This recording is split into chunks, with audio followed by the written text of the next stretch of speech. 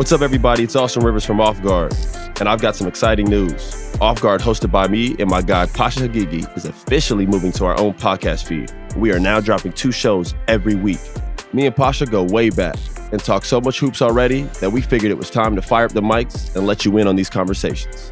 Every week, Pasha and myself will hit on the biggest stories happening around the league. Tap into the show twice a week on our new Off Guard feed on Spotify or wherever you get your podcasts. It's the Ringer NBA show presented by FanDuel. The road to the NBA Finals starts now, and FanDuel is the best place to get in on the action. Right now, you can check out the new and improved Quick Bets, which are back and better than ever for the NBA playoffs on FanDuel. Find out what you're looking for faster and easier with more props right at your fingertips. You can check out live bets like 3-minute markets and exclusive live bets like quarter player props, player assist combos, and more. So download the app today and bet with FanDuel, official partner of the NBA. The Ringer is committed to responsible gaming. Please visit rg-help.com to learn more about the resources and helplines available.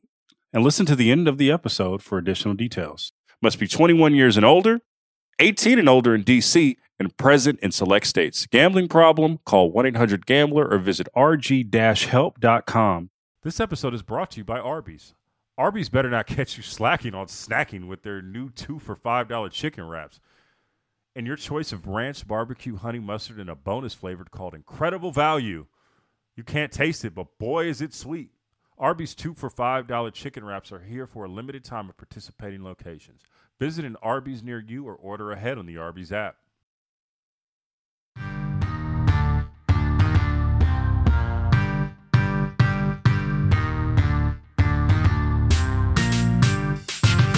What's poppin'? Real ones. Logan Murdoch here. No Raja Bell. He is out with an illness. So we have Howard Beck in the building as our co-host. No MFing because, it's Thursday. But we do have a special guest in the building with us. Should I tell the story or should you tell the story, Mr. Sam Amick of The Athletic? How should we do this? Should we just get the elephant out of the room? We're doing it again? That was just a dry run? I know we're not talking about what we talked about on the pre-pod. We're talking about. Oh, okay. What we're talking about. When Sam found out that Howard was joining the Ringer, because he he has a lot of sourcing. I get a text from Sam Amick saying verbatim, "Man, I always thought I'd be the OG white guy you'd partnered with on Real Ones. The box is checked now. So happy you guys got Howard. That is just awesome." So this is the first full circle moment. How you doing, Sam? How you feeling? Welcome to Real Ones. I'm good, Logan. Man, you picked a good one. I mean, if it wasn't going to be me, Howard just joked off air. He puts the O in OG. That's okay. We're not young anymore, Howard, but I love it. I mean, the Photoshop of him joining you and Raja was like, that was something with Howard looking like Snoop. What do you mean Photoshop? That was a candid shot. Real. That was you were taking a picture. Yeah. Okay. Yeah, it was Malibu's Most Wanted, Howard Beck in the building. That was we did that. We flew him out to LA. We flew Raj out to I'm just playing. That's just my everyday drip there, Sam. I love it. Yeah. I mean, jokes aside, Howard's a legend and his insight, his perspective, everything he brings to the table on this pod is going to be a lot of fun to listen to, has already been a lot of fun to listen to. And Logan, listen, again, jokes aside, I've told you for a long time, love the pod, proud of you, everything you've done, man. So this just kind of takes it up another level. Yeah, thank you, man. We're really juiced to have Howard on, man. It's he's always been an honorary Rowan, as you are, Sam, but now it's happy to be a part of the family. Now, speaking of new members of the family, let's talk about Wembanyama and Wembanyama's first game with the San Antonio Spurs. It was an interesting night for him because I mean he finished with 15, 5, 2 and 2 in 23 minutes. But he seemed to it felt like we got the whole entire Wembanyama experience where there were some parts that we saw some of the game where he was a rookie, but there were other parts of the game, like down the stretch, where he's hitting shots. It was like, oh, is he going to just meet his moment so early? He's 19 years old. I'll start with you, Sam. What were your first impressions of the first time you've seen him in a regular season setting? Yeah, I mean, like you said, kind of a mixed bag night. Scoring flurry late a little bit in the fourth that shows you, a bit of a clutch gene, I guess. It's funny though, if you go back to the start of the game, he blocks, why am I forgetting who he blocked? Maybe Kyrie. I think he got Kyrie, yeah. Blocks Kyrie, and you hear Ryan Rucco on the telecast go, the first of many. And it was, no, just one tonight. That's all there was. And so, admittedly, it was a bit of a letdown for me, Logan. Now listen, the Wemby experience has already been a bit of a roller coaster ride. You had like the Summer League debut that everybody said was his kind of undoing, and that was, wildly off base. Then since then, good stuff. But the Warriors game that you and I both attended last Friday was so far like the most Wemby kind of peak moment yet. And so having seen that in person and seeing, I think 5 blocks, 3 on Wiggins, 1 on Steph, 1 on Clay, this game wasn't that, but again, it's the regular season. The Mavs got the job done, gave up a lot of points, but he was in foul trouble. So we saw a little bit of everything, but this dude is obviously pretty incredible. It's a reminder right off the bat that no matter how talented a guy is, no matter how from outer space he might be, rookies are rookies, and most of them are going to have some ups and downs, right? And the thing is, like, I know, like, waving away, asterisking away the foul trouble is dumb because, hey, foul trouble is part of adjusting to the game too. But push aside the foul trouble for a minute. If he had just played a full complement of minutes, we might have seen a box score and some other highlights that would have been more reminiscent of what we saw in the preseason. The fact is, the preseason, I think, showed us definitively, because the preseason is a whole other world than Summer League. Struggling in Summer League is always one of those weird, is it a red flag, is it not? But the Summer League experience, that level of competition, the intensity of those games, the whole atmosphere is not an NBA game. To me, what we saw in the preseason was the proof that if anybody needed it, that this guy is going to be an incredible player and a spectacular show. He's going to give us the entertainment and entertainment value and great basketball. And he can do it at a level against NBA competition. That was the preseason. Opening night is opening night. Whether that's jitters, whether that's just it happened. It's foul trouble. I'm not worried about Wemby. I think we are still going to get all of the pyrotechnics that we were all expecting, that we've enjoyed so far. It's all to come. And as Sam said, like, I like the fact that he hit a bunch of shots down the stretch there after coming back from the foul trouble, because it just kind of showed a little bit of resiliency. Like, his confidence wasn't hit. Like, he's the swagger is there. And I don't think we're ever going to doubt that about him. Well, it's funny because we've all were at Summer League, and me and Sam were at the preseason game. But every time you see Wembanyama, it's a moment, right? It's not like a moment that normal rookies get, right? He's already in terms of personality, in terms of profile. He's already in the tier 1 of that, while trying to catch up to that with his game. How do the Spurs deal with that in this moment, right? Because they're saying all the right things now, but they've never had quite a prospect that is comfortable in the limelight in the way that Wemby is, right? Where he's not Tim Duncan, where Tim Duncan actively shied away from it, where Kawhi actively shies away from it. That's going to bring a level of attention, but also scrutiny to how the Spurs go about things. How are they internally trying to handle this? No, I mean, it's a good question. And that honestly was my main motivation for going to that game on Friday. You guys can relate. This time of year, we got a lot of projects happening. We got stories. You're busy. That night, I didn't have to be at that game, but it felt like this gravitational pull of Wemby was like, all right, you can't not go to that game. So I go. But part of what I wanted to learn was, how are they functioning as a group? What's the vibe? And a couple things come to mind. So Greg Popovich and the local media in San Antonio has written a fair amount about this. It's pretty neat. He's kind of taking lessons learned from Manu Ginobili over the years to apply to Wemby when it comes to the creativity that he brings to the court, the way he's going to handle him behind the scenes. I think that's kind of a great little parallel personality-wise. Manu, obviously English was a second language for him, but he became a charismatic dude off the court, had his own swag, if you will. So Pop is finding his way with Wemby. The teammates, though, I think it's going to be interesting because all year, guys, the spotlight is going to be so bright on Wemby. There was a moment when Jeremy Sohan had his press conference after they played the Warriors, and he gets up there, fields a couple questions. By the time he got like the third Wemby question, you did see his body language change a bit, and you saw him. I guarantee you, it's nothing towards Victor, but you could just already sense this idea that like, got it. I forgot I played for the San Antonio Wembys. Like that's the mentality of the outside world. Pop's going to have to manage all that stuff because if you actually talk about the way this team is constructed, he's an incredibly important part. He's going to have the ups and downs like we've already kind of highlighted. But, the Sohans, even Zach Collins, Devin Vassell, they've got some players, Keldon Johnson, where Pop's job and Wemby's job is to make the collective work.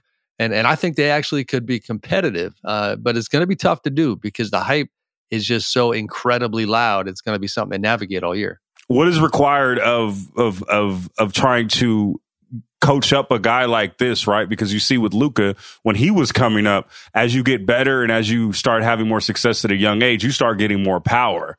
How do you have that, try to navigate that dynamic with Wemby, who was going to, we saw spurts of it last night of how great he can be and should be. How do the Spurs navigate that?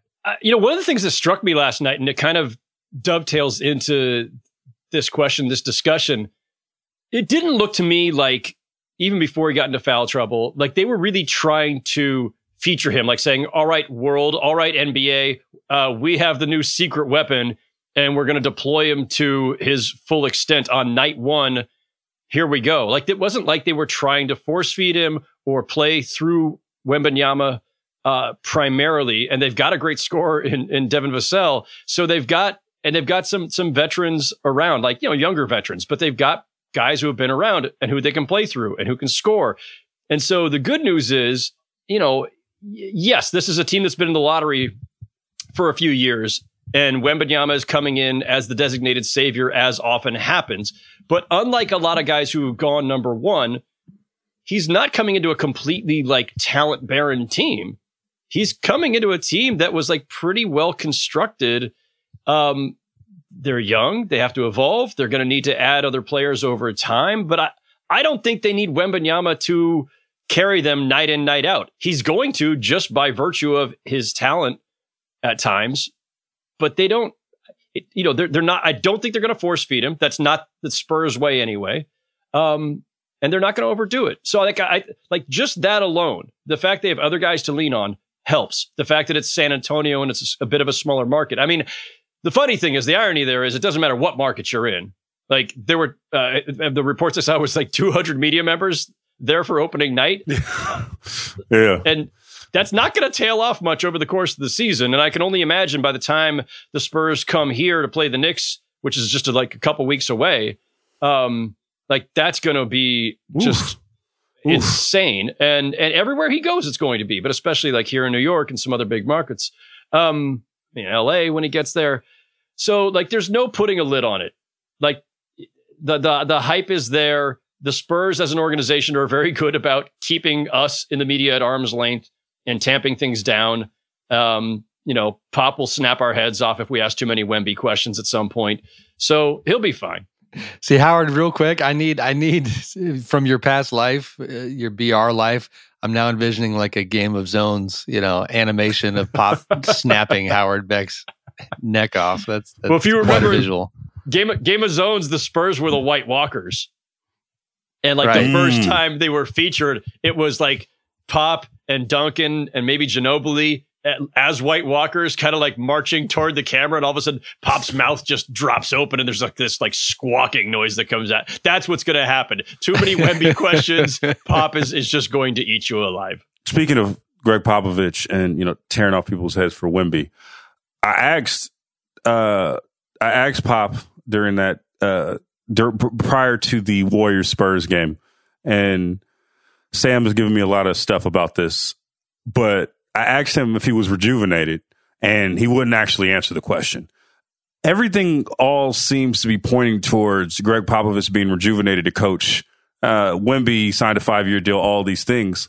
But he's getting a little long in the tooth, and I'm not here for ageism at all. But in a perfect world, I would love to see the wrong crowd to Popovich. I would love to see Popovich coach Wemby as long as he can.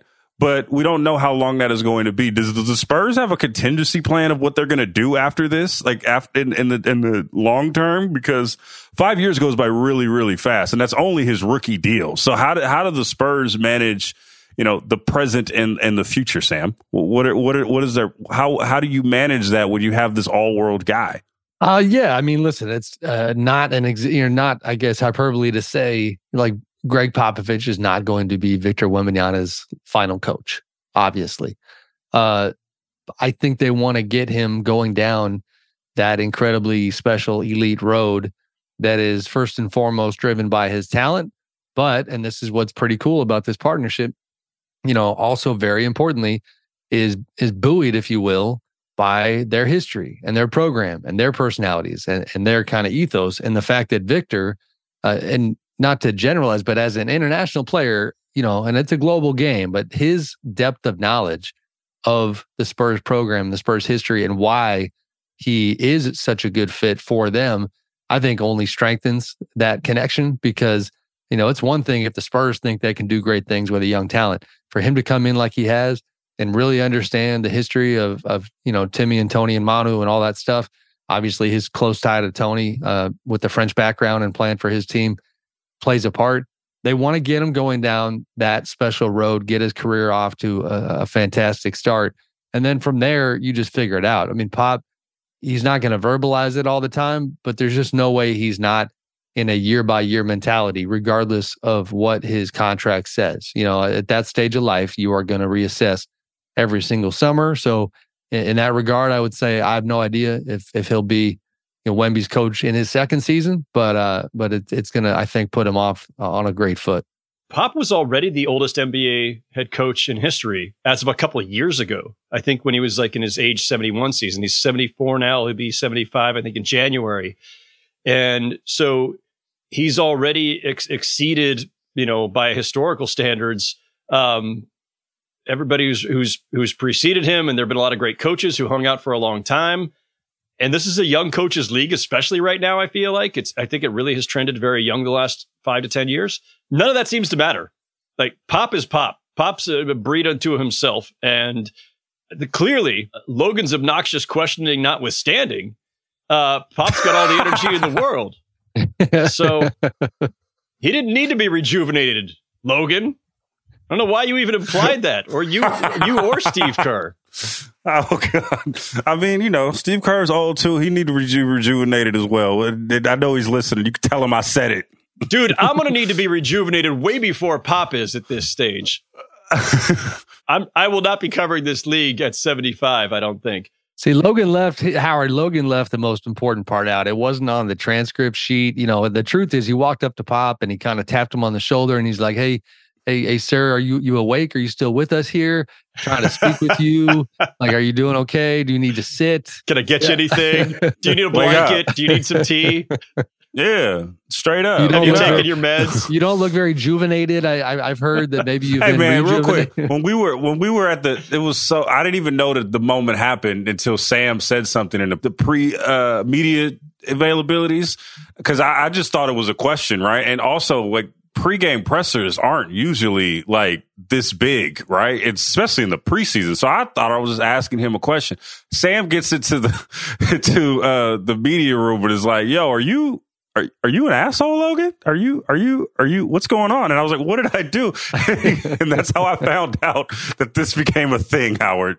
That's how I found out, because Sam was being mean. You got I heard the pod the other day, and that's the verb, right? You got popped. I heard Howard's perspective on his Pop experiences. It happens to us, buddy. It happened to me in the playoffs in OKC one year. I remember got my feelings hurt a little bit. I thought Pop and I were good. And then I was like, damn, okay, I guess not. That's how he is. We need a greatest hits reel. Has anybody put that together on YouTube, like Pop's greatest hits of destroying us? Well, then it needs to be updated. There's a compilation there, but it's like from like 2018 or something. We need to update that.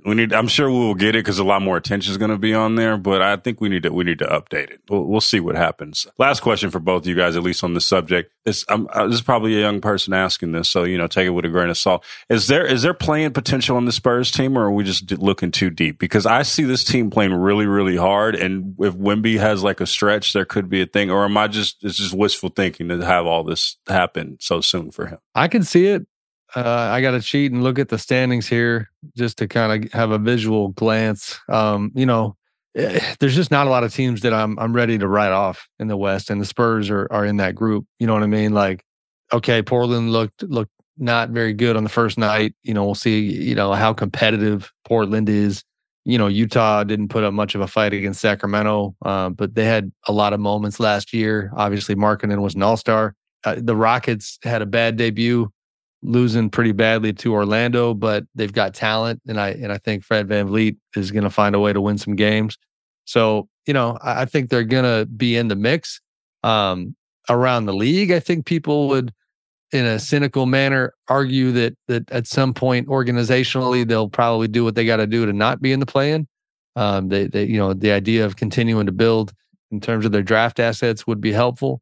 But we'll see how they play it. The fact is, like, the Spurs, they're too young, guys. So like in a normal year, take a young Spurs team that had some promising players, throw in a generational talent like Victor Wembanyama, and we'd be going, hey, man, maybe they'll like knock on the door of the playoffs, or in this case, the play-in. This is not a normal year. We've got 11 teams in the West that are clearly very, very good to great. And that does not include the Spurs, the Rockets, the Blazers, or the Jazz. If one of those teams somehow hops up and gets into the play-in, I'll be stunned. Not because I don't have respect for what those teams are or the progress they're making, because I think all four of those teams, maybe not the Blazers so much, who are in a total rebuild, but like there's reason for to think the Rockets will be better this season. There's reason to think the Spurs for sure should be better this season. There's reason for the Jazz to be able to build on last season. But this is not a normal year. There are 11 teams in the West that are legit and are just ahead of those bottom four in terms of their build and their trajectory, or the progress already made. So I don't even want to play around with like, oh, are we going to see Wemby in a play-in game? It'd be fun. It'd be great if they somehow managed to pull that off. I don't see it. But Howard, don't you think, just to follow real quick, like, to me, some of the projections for Wemby this season are such that if they, on the higher end, if they actually came to fruition, that alone would be enough to make that a conversation, the idea of the Spurs being in the play-in. And we don't know if he'll be that guy, but I mean, you had people on a telecast yesterday talking about Defensive Player of the Year, All-Star, and we'll see. If that does happen, then play-in is part of the conversation. I think, yes, if they're like in the best case scenario where he's that rare rookie, especially in this era, right? I'm not talking about the era that Duncan came up in, or other guys who, when you went to college for 2, 3, 4 years and then came in fully formed and all that. Best case scenario where he's in the mix for Defensive Player of the Year. I mean, All-Star, I don't even want to talk about, because like it's a more popularity contest with the fan voting and everything else, even though they're only 50% of it now. Like, if he's reaching those heights, does that elevate the Spurs to the point of being in the play-in mix? Possibly, but I still don't see how they are now overnight going to be better than, a Pelicans team that was already a few steps ahead, or a Thunder team that has a lot of talent and that it's been building for the last couple of years, has had some time together with their core group, has an MVP candidate in Shai Gilgeous-Alexander, like the teams that were trying to make moves. Now, there's the unknown, right? Like every year we overestimate some teams. We may be overestimating, say, the Minnesota Timberwolves, right? People have them anywhere from like top 4 in the West to somewhere in the play-in range. They could just fall apart. The pieces just may not fit. That's possible. The Mavericks had a nice opening night against Wemby, but I'm still not somebody who has a ton of confidence in what the Mavericks have. Like, there are teams that could fall out. I mean, I guess I'm not saying it's impossible. I just think it's unlikely, and it's not an expectation I would want to put out there. They need to spend some more years getting rejuvenated. Let's take a quick break, and we'll go to the Eastern Conference.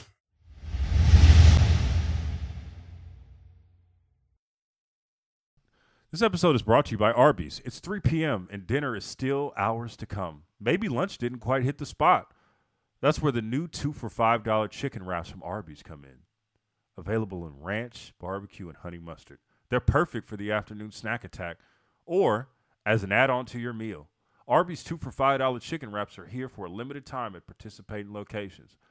Visit an Arby's near you or order ahead on the Arby's app. This episode is supported by State Farm.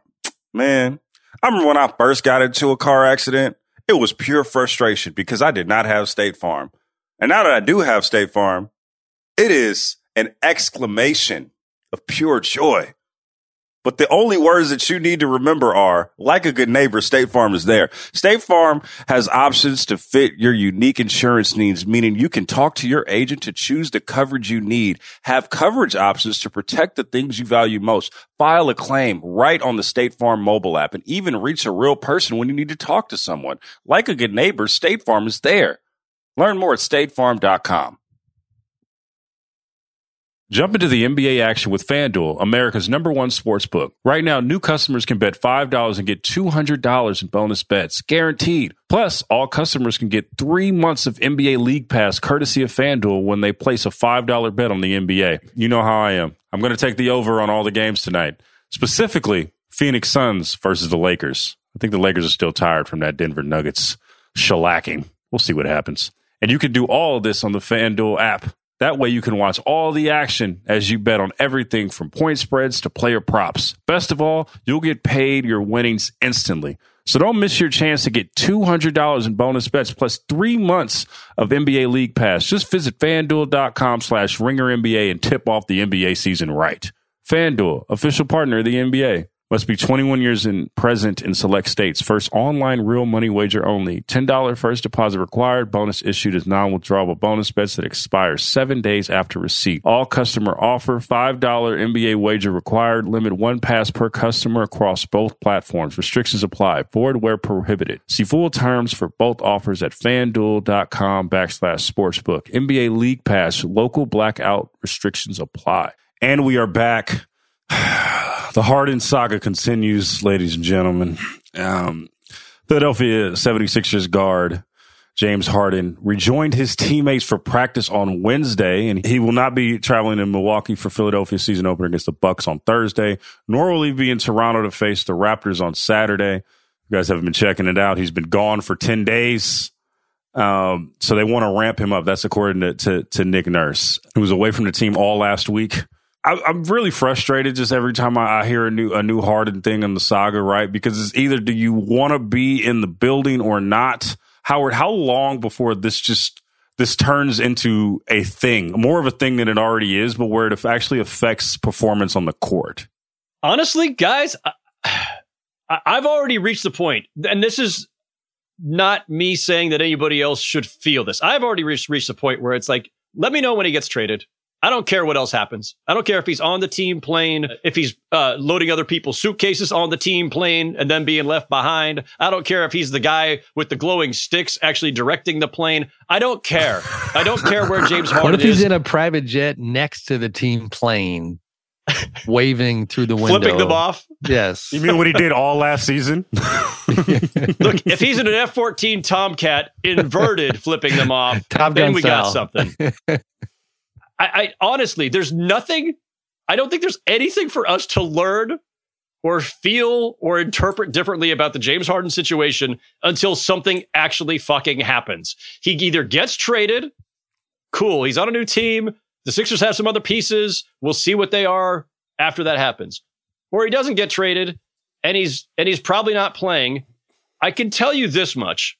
NBA teams, NBA players, NBA coaches, they are really, really good at compartmentalizing and moving the fuck on. I guarantee you, as much as his teammates would rather have him there and would rather not have this whole thing hanging over them, the moment they all came to terms with the fact that James Harden was going to be a holdout, was going to make life difficult for the organization, I guarantee you every single one of those players and Nick Nurse and that coaching staff said, okay, what do we got? All right, Tyrese Maxey, Tobias Harris, Joel Embiid, and just go through the roster, figure out a rotation. We're not planning on James Harden. We're not counting on James Harden. And we certainly don't expect him to be here for the full season.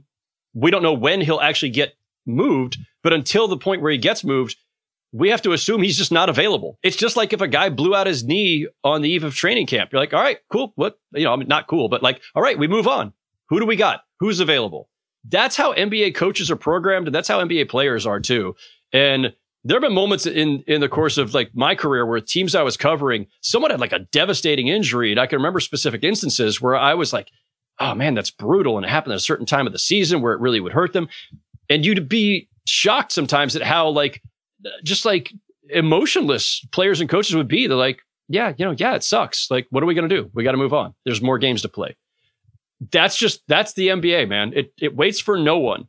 And so to the extent that I understand that about the way teams work around these things, I kind of feel the same way, which is just like, whatever, wake me up when he gets traded, or if they're going to just like banish him for the rest of the season and start fining him because he's not showing up, whatever it is.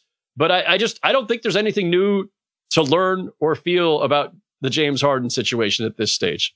I mean, what's the latest on him getting the hell up out the paint? Like, because it's everything we know is that the Clippers are the only team that are negotiating. Now, we know this is the league. We know if anything taught us from the Dame to Miami thing, there is always a team that is out there, or maybe a mystery team or something. So I don't want to discount that. But where are we? Is the Clippers are the Clippers just dead set at some point going to be the team that Harden goes to, or is it going to just be, okay, we're going to sit him out until a mystery team comes? Where are we at in the negotiations right now for James Harden's basketball services? It feels like it's going in the wrong direction. The gap is, I think, only going to widen. James not playing is just not helpful, I don't think, honestly, for either party. We know how personal this beef is, and I think James is, just my 2 cents, letting it get the best of him when it comes to the history between he and Daryl Morey. None of which is to say he doesn't deserve to be pissed. That's fine. That's his prerogative. But the road he's going down now, maybe there's a strategy in place that I'll understand later that I'm not currently seeing. Right now, I don't see it because, the idea when I was with the Sixers a couple of weeks ago at their camp in Fort Collins was that he was going to play ball, so to speak, with the Sixers, actually play ball on the court for a while Daryl tried to get a deal done. But there was like this chatter at the time, and this definitely bared out that, all right, now if the Sixers, get a better offer from the Clippers at any point in the future that James believed was something that they should say yes to and that met the threshold of his perception of what Philly indicated they wanted. And if they said no, then he was going to be pissed. No, that's exactly what happened. The Clippers came with some new stuff. Philly didn't want it. And James, since then, has been mostly MIA. But the idea now of kind of like trying to play this game where you put your foot back in the paint for a game or a couple days to avoid getting fined and be part of the team, and then you're back out of town again, that's not going to work. And I think what the Sixers established with the way they handled this thing yesterday was that they're not going to be shy about, putting their foot down and doing what they think is best for the team. Nick Nurse didn't want the distraction of James being on the bench. Some interesting detail from Chris Haynes over at BR on the situation about how James, he thought he was going to come to Milwaukee, thought he was going to be part of the group, and actually got stopped by a security official headed towards the plane. It was like, you're not invited, basically. And there wasn't an incident. He didn't, kind of go crazy or anything, but that was it. So he was told to go home. I don't see where this does. It doesn't accomplish two things. One, the Clippers now have to reevaluate how badly they want James Harden. I think ESPN indicated that they have backed off a bit in their pursuit. I haven't connected on that side the last couple of days, but that would make sense. It also, the rest of the market that Logan, you kind of alluded to there, like nobody's coming forward unless they see James Harden on the court looking like James Harden.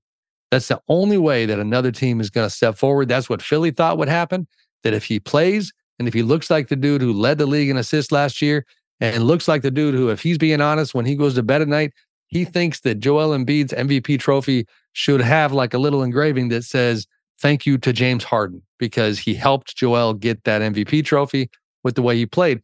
If he's that guy on the court, then maybe somebody other than the Clippers says, you know what, let's roll the dice.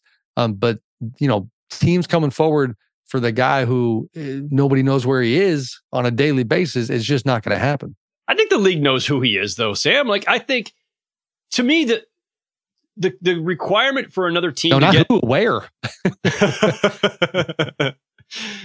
I think the only requirement for another team getting into the chase here is a team finding out 2, 3, 4 weeks from now, shit, we're not as good as we thought we were, or crap, our one of our guys just went down and we're in a bind and we really need to win this season. Like, if another team's going to emerge from the woodwork, it's going to be because something has happened. Desperation. Yeah, and I think that's what the Sixers are counting on to put the pressure back on the Clippers.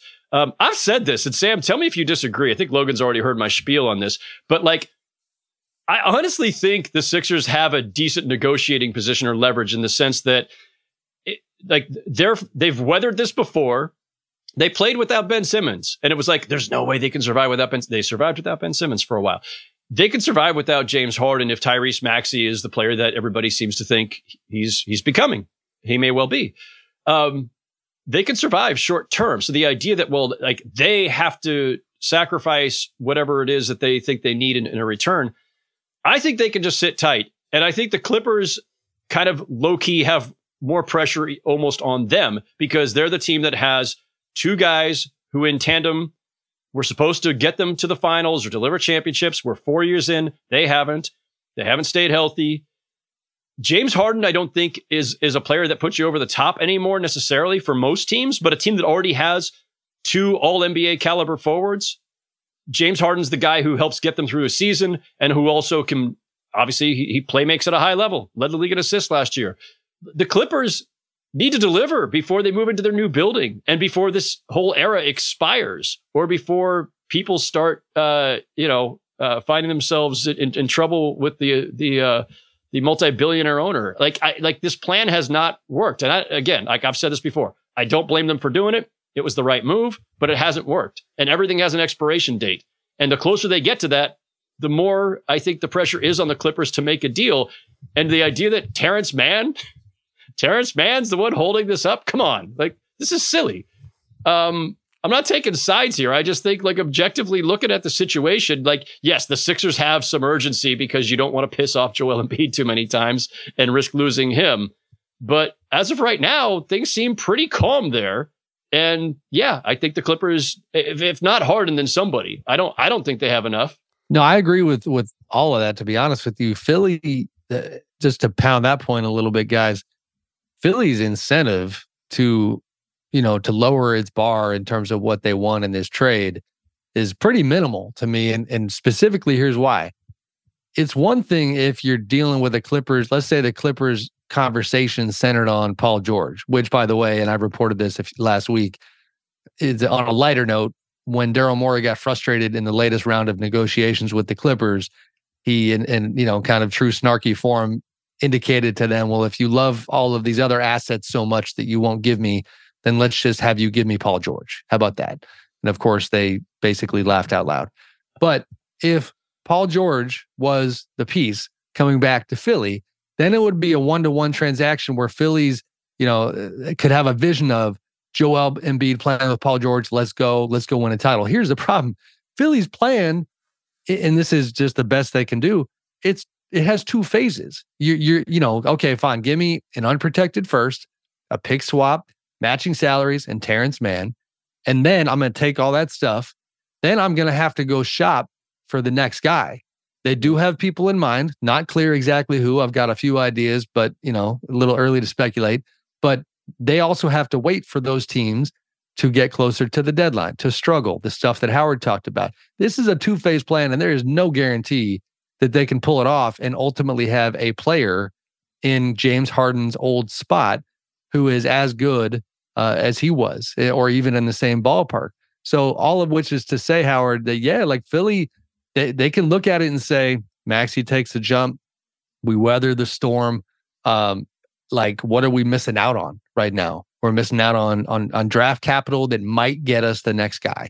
And the Clippers, meanwhile, game number 1, if it keeps going like that, then the pressure stays off. Russell Westbrook's a plus 30. They looked really good. It worked, and so we'll see how they play it. But, we know the history with load management. We know everything you highlighted. So, I do see where, man, it's just stuck. Like the negotiation is stuck, and I don't know that it's going to bust through anytime soon. Sam, building on that question, though, I mean, James Harden has showed his ass for the last year plus, right? And not just in Philly, but also in Brooklyn, where, we saw what happened during that situation. And then Houston getting his way to Brooklyn. There is a sense of a pattern here. So whoever gets him, whether it is the Clippers or another team or wherever he goes, what are the long-term commitments that these teams are willing to give him, considering his track record, especially since we saw what happened over the summer where he opts in to ask to be traded? How do you, if you trade from it, I know this is the league and I know GMs talk themselves into a lot of things, but what are the long-term commitments that a team would give him? Is it a Kyrie type deal, right? Where it's maybe not as much money, but we do give you the years and maybe not the guarantees. Like what are we looking at for the new team that gets James Harden? Yeah, I like that comp. I actually do think that potentially, let's say he gets traded to the Clippers, which, by the way, it's important he gets traded there. They need his bird rights in order to make it happen in the offseason. I could see a Kyrie type of extension. And at some point, at that point, if it did happen, he would have to be realistic about the market, about the Clippers situation, and about, what's the cap on what they could possibly give him. You don't have the personal history that he has in Philly. He can't sit there and act like with Daryl. It's just like, wait a minute, you told the world I was better than Michael Jordan, and now you won't pay me. Like, it's so, the feelings are such a big part of the Philly dynamic. But if he's in with the Clippers, I do think that it is a Kyrie type of deal come summertime. Again, I would love to be a fly on the wall of their front office space right now because, first of all, they've got a pretty robust front office, a lot of talented executives. So I guarantee you that not everybody's always on the same page. You're going to have differing viewpoints. I would love to know, how they are breaking this thing down because, James, the history you highlighted, Logan, it's bad, man. I mean, it's, take away the nuance, take away whatever side of the fence you're on with James Harden. We have not seen a player have a stretch of 3-4 years like this in my entire time covering the league. I mean, trade requests and acrimony between player and franchise, that's an annual thing. We are not used to seeing the same name attached to that annual thing, for this many years running. As he's getting older, right, Howard? Like, that's another thing, right? Because he's not a guy that's going to get any younger. And it's not like he's the hardest worker in the league, right? Or the most committed person in the offseason. So, like, I don't know how you talk yourself into that either with his age. Sorry with the age. I know that is a theme of this episode. I apologize. But in the context of this, how do teams even approach that when you're negotiating with him? And also, if you're over here mad at Daryl Morey for slighting you, what do you think these other teams are going to do? Like, they see the same thing. They're trying to get the best deal for their team as well. If we're going to go on the assumption that the reason James Harden, though he won't say it out loud, the real reason he's pissed off and is saying that Daryl Morey's a liar and all this is because he was promised a contract that never actually materialized. That contract, to your point, Logan, is not materializing anywhere. Again, it's not at his age, not with his track record, not with where he is physically. And I mean track record both on the court where he's slowing down a little bit, and spotty record of being in shape. And not with his track record of constantly souring on situations. Like, no team in the league is going to trust him, even if they believe still in his talent and his ability to help push them forward. And I'm sure the Clippers and some other teams do believe in that last part. But everyone's going to be wary of him because he's made them wary of him. And I think the saddest and strangest part of this whole thing, and it just, he is hurting his own cause. He's hurting his own cause in terms of the way that he's viewed around the league. He's hurting his own cause even in getting out. If you want to say whatever you said over the summer, fine, but be a professional. They are still paying you to do a job. I don't care who your beef is with, the GM, coach, teammates, the trainer, the janitor. The contract is there. You are being paid for your services. You can't withhold the services. And like, show up and do your job, do it at a high level. And that might actually hasten a deal.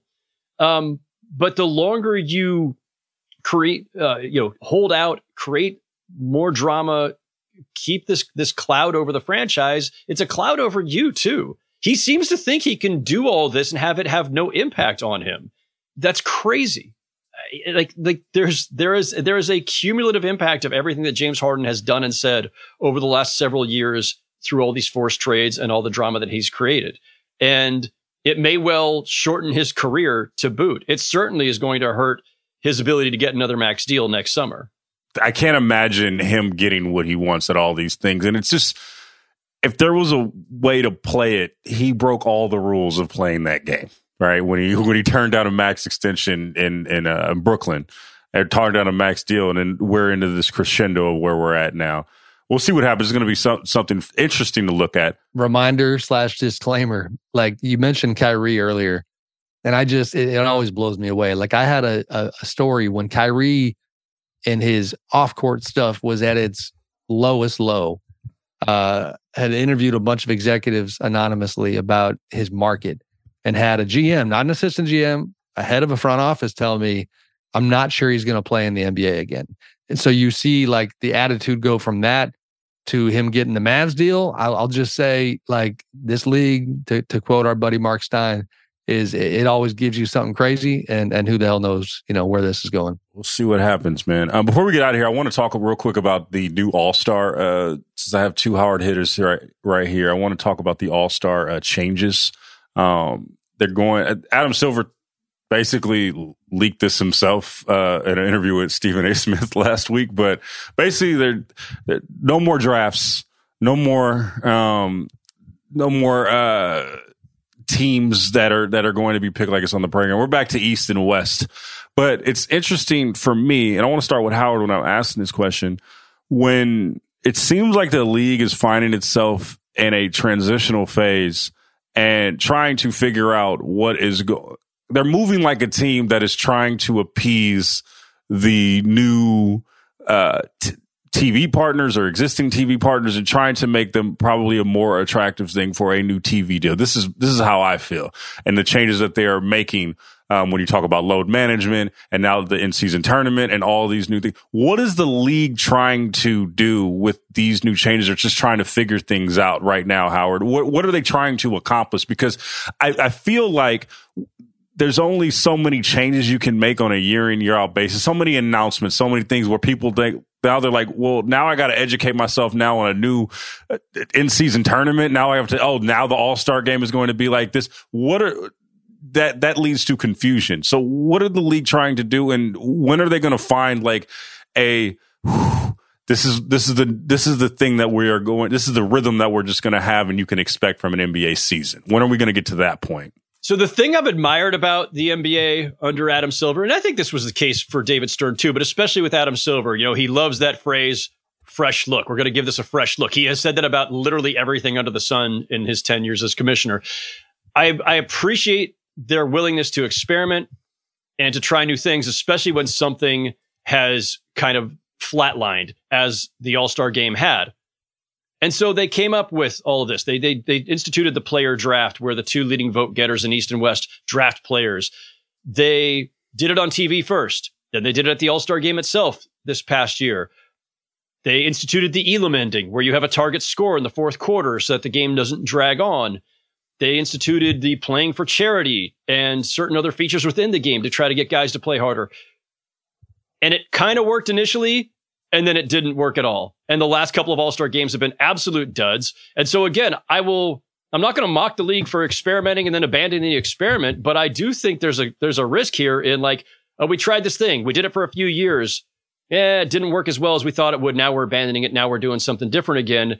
I don't know if they gave it enough time, to be honest, guys. I thought the Elam ending was absolutely effective, even though the game has, the game's a dud again, but that's still mostly about the players. I don't know how you get the players to care again. And that's the thing. Like, they instituted all these things to try to infuse some energy into the All-Star game. It just hasn't paid off. But if you're going to reverse the changes you made, but not introduce any new changes, then where are we? We're just back to where we were 4 or 5 years ago when you were looking for answers to make the All-Star game fun again.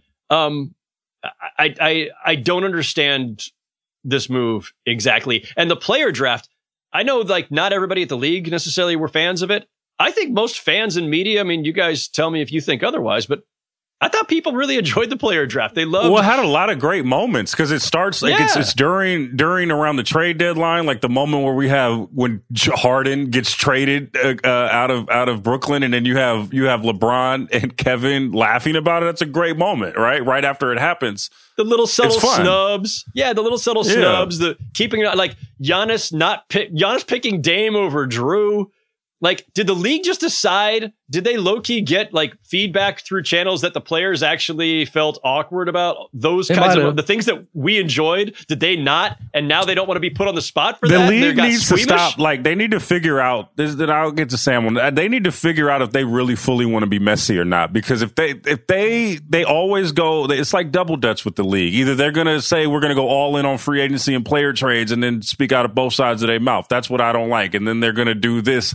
Where, oh yeah, we want to make the game great and we want to be messy. We want to do all these things, but we're going to take away the most entertaining part of the All-Star experience, at least the pre-All-Star game experience. You get to see inside guys talk shit to the two leading vote getters, and then like I just want the league to just find a North Star. Sam, I think that's where I'm at right now. Figure out what you want, and that's what we need. The calculus for the league between entertainment and then their own politics internally within the association drives me crazy in terms of, all right, players making more money than ever, everybody making more money than ever.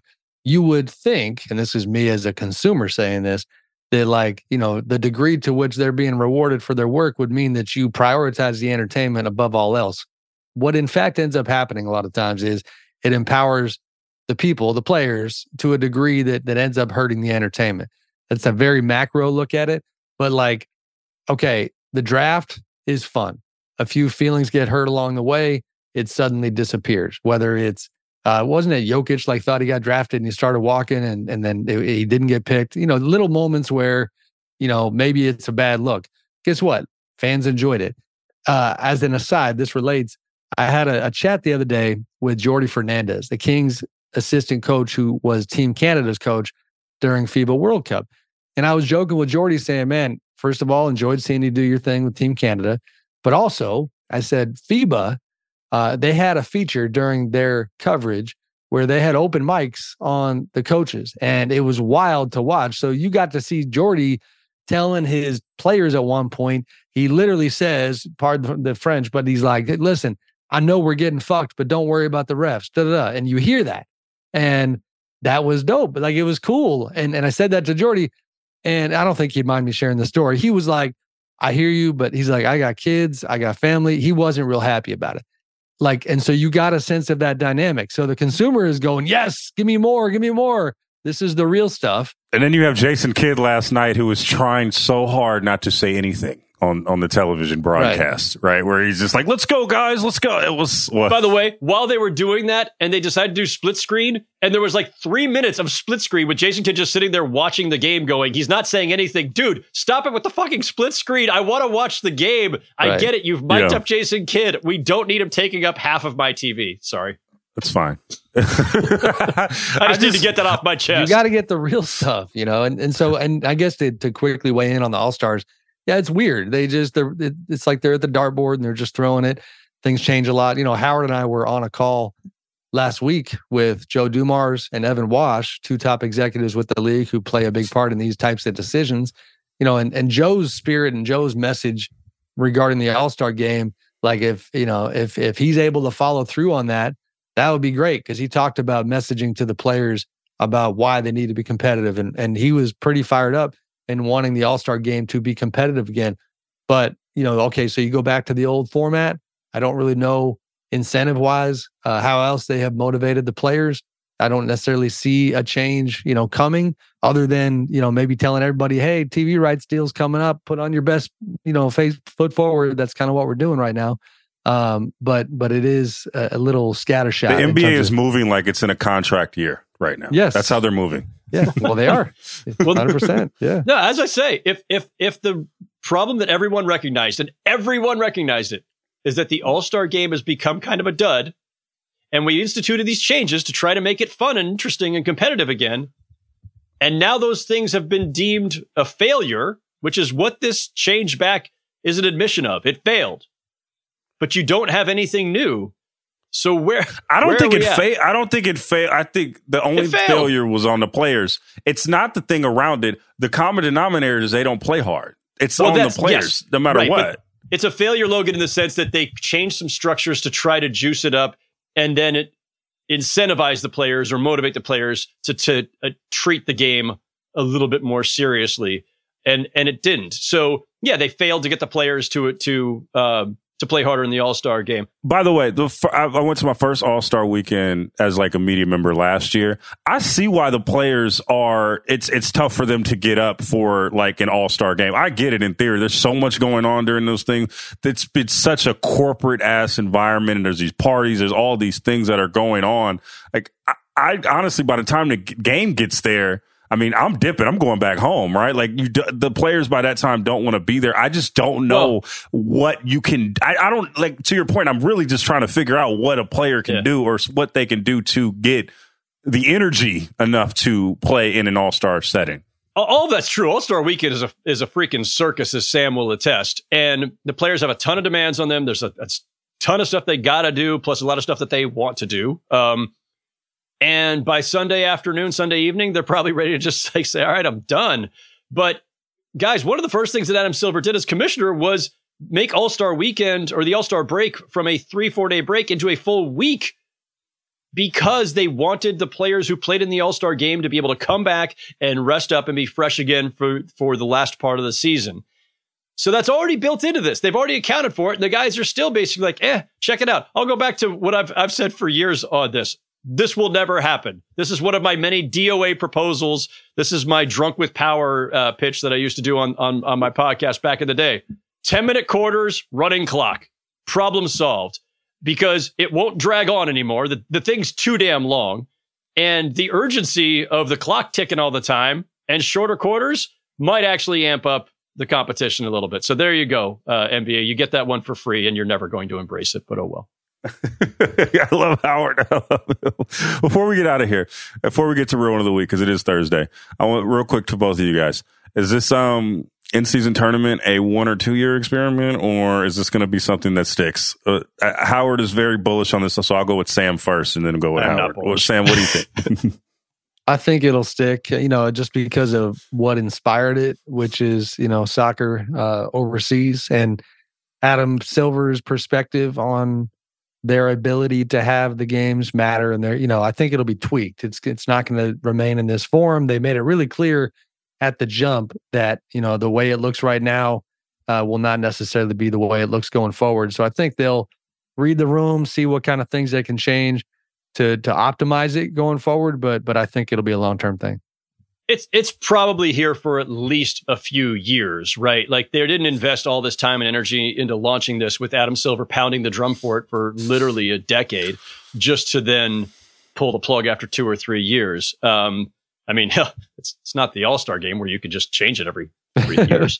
Or a dunk contest, which also gets treated. Yeah. No, I mean, I think they're very serious about this. Now, if the players don't embrace it in the way that the league is expecting and hoping, if the fans don't embrace it in the way that the league is expecting and hoping, it could have a short shelf life for sure. Like, that's on the table. That is in the realm of possibility. But philosophically, I think they're very committed to this. And besides that, not for nothing, but as they are negotiating all these new broadcast rights deals, streaming rights, everything else, this is another thing they can sell to sponsors and to those new bidders for a piece of their broadcast rights. So they like having other tentpole events that can draw sponsorships and that they can build a whole package around. That's at least a piece of this, which means that they're incentivized to keep it. I did like the commercial, the little Ocean's 11 commercial. Those are fun. Yeah, that was good. Draymond as a cop was hilarious to me. Yes. I think the biggest concern for the league should be if the Michael Imperioli Ocean's 11 style commercials end up being more entertaining than the in-season tournament itself. That's when they'll have a problem. But it's too soon for me to get into that kind of snark, and I did it anyway. Hey, Howard, just to stay on brand as the two OGs here, like I'm going to get my U2 tickets for middle of December in Vegas, that's the perk for me. Let's go. No, I'm trying to go to. Hey man, I'm trying to go to Usher again. I'm at two Is Americans. He at the Sphere? I want to see the Sphere. Is he at the Sphere? Soon, maybe at some point, but I don't know. I think Usher show is better though. So you need to tap into that. I'm afraid of the Sphere. The Sphere freaks me out, man. Like you're gonna disappear. Does it? Is this the Sphere? The Sphere? It's Fear the Sphere. It's really cool and really freaky. Like when you see it, because it's huge, and like when it turns into the moon, and it looks like the moon crash landed in the middle of Las Vegas. It's freaky. Man, Howard, wait, hold on. We got to contextualize this. This is Howard Beck complimenting a James Dolan production. What is happening?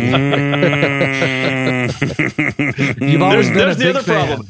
Facial recognition technology is going to keep me from entering the Sphere anyway. That's actually I'm what definitely the on the Sphere ban is. The whole list. entire thing is just facial recognition. It's gonna be me, Sam, and Howard pulling up to the Sphere, and then the face recognize Howard has to get left there. Me and Sam gonna be It's like, going to "All be right, like bye, James bro." Harden trying to get on the Sixers plane. There we go. And there we go. Before we get out of here, Thursday, you know what that means. All my real ones know. Real one of the week. I will start off, and then we will go to Howard and our esteemed guest, Mr. Amick. I'm going to go with Malik Monk. I saw him yesterday with the early dunk of the year. I don't even know what his stats were for that game. He's one of my favorite players in the league. Yeah, was he good? Game. Okay. Yeah.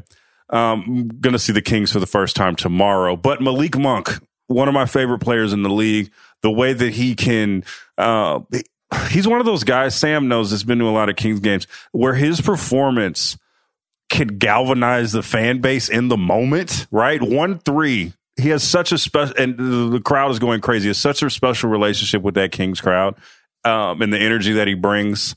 Big 0-2 Bobby Jackson vibes from our guy Malik Monk. So, real one of the week is Malik Monk from me. What about you? I like that one real quick, Logan. I got to follow. Shameless plug. I wrote a big piece today on the Kings with Anthony Slater. The lead to the story, which is well written. Slater actually handled the lead. Good stuff. But I'll say the video is even better. Tony Harvey is a longtime media member in Sacramento. Logan, you know him. Tony took a video. October 13th, the Kings have practice, right? They're scrimmaging. Malik Monk goes on the right side, gets hit on the arm, and he gets pissed because he doesn't get the call. They had officials as part of the pickup game. Stops playing, turns to the ref, and whines, right? Complains. Mike Brown comes from the left side, top of his lungs. Malik, I'm about to lose my fucking top if you keep doing that shit. Malik kind of didn't bark back, but he says something back. Mike twice. I don't give a fuck. I don't give a fuck. Just losing his mind. And to Malik's credit, so we got into this a little bit. Malik took it. Malik understands what Mike is trying to do. But he bore a little bit of the Mike Brown brunt that day. And so to see him then be able to turn a new leaf and be good in game one was impressive.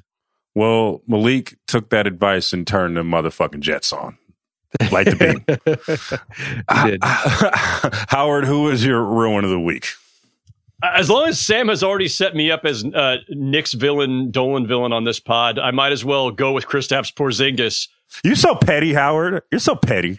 Listen, I am not the one who caused Kristaps Porzingis to have 30 points, 8 rebounds, and 4 blocks on opening night to beat the team that traded him away for a bag of peanuts for a few years ago. Pretty spectacular debut. The good folks at ESPN social media team came up with one of those, first to, do this on a Thursday, on the odd day of an even year. Most points in NBA history by a player making a franchise debut, meaning for the Celtics, against the team that drafted him, meaning the Knicks. Very, very obscure framing. But shout out to ESPN trying to get that engagement. You know it. But still, big time performance. And I think, listen, all jokes aside, Porzingis, he was ultimately a disappointment with the Knicks, partially because of the ACL, right? And then some other stuff that went on. They trade him to Dallas. He's supposed to be the 1-2 punch with Luka. That doesn't work out. They trade him for, a couple of contracts, basically. They sent him to the Wizards. He's in purgatory. He has his best season statistically on a team that was going nowhere. So you really don't even know what to make of. Like, was he really, you always wonder this, how good is a player when he's putting up big numbers on a going nowhere team with no pressure and no expectations. Now he's in a place where the expectations are absolutely through the roof. They gave up a franchise icon, Marcus Smart, to get him. And there's a lot on him, right? Like, I think everybody agrees if the Celtics are going to get back to the finals or finally win a championship this season, yeah, there's a little bit of like, is Tatum going to take another step? Is Jaylen Brown going to take blah, blah, blah, blah, blah. How good is Drew Holiday going to be for them? But the big question mark is really Kristaps Porzingis. Can he stay healthy? And can he be a difference maker? And opening night against his former team with the entire Garden chanting "fuck Porzingis" so loudly that you could hear it through the TV. I missed that. Did that happen? Oh yeah. Wow. It was booming. And the dude delivered. It wasn't just the big numbers. He had some clutch shots down the stretch. Like, it's pretty impressive. Great game, by the way, too. It was a great game. That's a good real one pick right there. Mine's not as spicy. I'm going to go with the one and only Serbian wizard, Nikola Jokic. This dude does not get MVP last year. I voted for Giannis. Now, probably my early, handicap pick for this year's MVP award. But more specifically, they win the title. He's got his summer of fun videos of him doing, front flips off of rafts in the middle of a river, watching horse races, all the stuff that comes with the Jokic experience, vibing.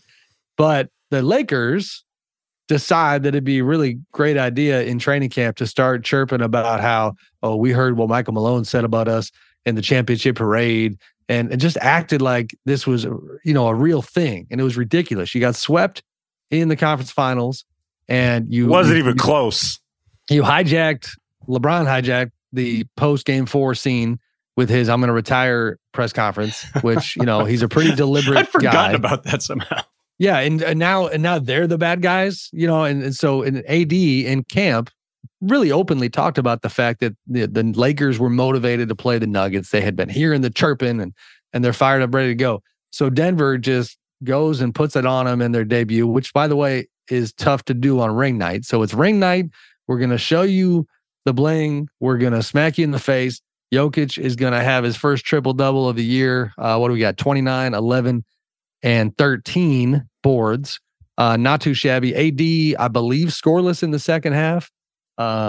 Maybe took one shot, just fell apart. And it's just one game. But as far as being a real one, all things Nuggets and their ability to get the best of a rival like that is powered by how great he is. And yet again, he's off to a great start. I picked the Lakers to go to the finals this year, and that immediately looked terrible. Oh, speaking of chants, I assume y'all heard the "Who's Your Daddy" chant? Yes. Yeah, man. Hey, man. Yeah. Nuggets got mind control over the Lakers right now. It's tough. Jamal Murray. Tough. This was a rare good microphone moment because we were killing that feature earlier. Jamal Murray was mic'd, and he's talking to Michael Malone courtside as the "Who's Your Daddy" chant keeps going. And Jamal looks at Michael Malone and he smiles. He goes, "This is your fault. This is all you. You did this." Because in the parade, of course, Michael was talking about "Who's Your Daddy." So yeah, the Nuggets are living rent free in the Lakers' heads right now. Get up off the mat, Lakers. It's looking bad right now. Like, get your shit together. We'll see what happens this week. No, they got Phoenix tonight. Yeah, let's see what you guys do in your home opener. That was not a good start to the season. As we're winding down here about that game, it sounds like Booker and Beal are not playing. So, oh boy, here we go. Oh my goodness! Wow, player participation policy. What happened? Wow. At least we get LeBron versus KD. Knock on wood. But all right, we will see you guys next Monday. Sam, thanks so much for joining us. We will have you on again soon as the season progresses. Howard, you know what it is. See you guys on Monday for motherfucking Mondays. Talk soon. Bye.